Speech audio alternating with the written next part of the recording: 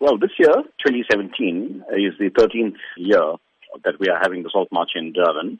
And it's quite exciting because it's on the beachfront and the weather's been perfect, as you know, of recent. So we're expecting a lot of people to come along.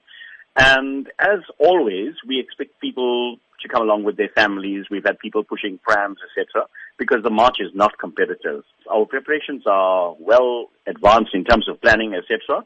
We've got permission from the city. We've got Metro Police on duty. And of course, the route is from the amphitheater to Shaka and back. Now, this also makes it easier for those people who could not walk the 19 kms that we used to do before to come in and take part in a walk that's shorter, but also on an enjoyable route, which is along the scenic beachfront, and to meet like-minded people who come from different backgrounds, races, religions, and who believe in peace and nonviolence. Today there's widespread concern about violence, be it the levels of crime in South Africa, violence within the home environment, and also violence in schools. That message of non-violence, then, how important is it that it reaches all South Africans? You know, it's really whether we want to accept the message or not. I always liken this to when you find a disease that comes into the market and people are affected and they get sick, and then there's everybody talking and they say we've now got a cure, and then people rush to buy the cure and get the injection so that you do not become ill.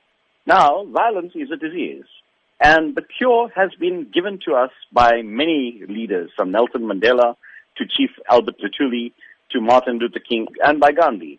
And it's proven that nonviolence would lead to happiness and, a peaceful situation. So I think it's time for people to embrace what is already there in front of you. We know that nonviolence and peace are the ways to make this world work and for people to get on well, but we don't embrace it. So this march is actually to get people who come along and to say that we commit ourselves to the philosophy of nonviolence, to the philosophy of peace, and also Ubuntu and conservation, because Gandhi was also a conservationist. As you have mentioned, it's the 13th year of the Salt March. Tell us about the numbers over the years and also the demographics in terms of what you're expecting this year.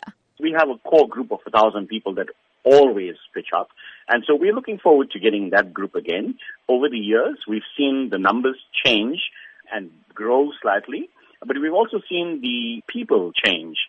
Initially, we had a very older group that was marching and taking part. And now we see that we've got a lot of youth who are embracing this march and coming along in their numbers, youth clubs, etc. And we're very excited about that because the future lies with our youth. And if they embrace these philosophies of peace and nonviolence, then we are on the right path.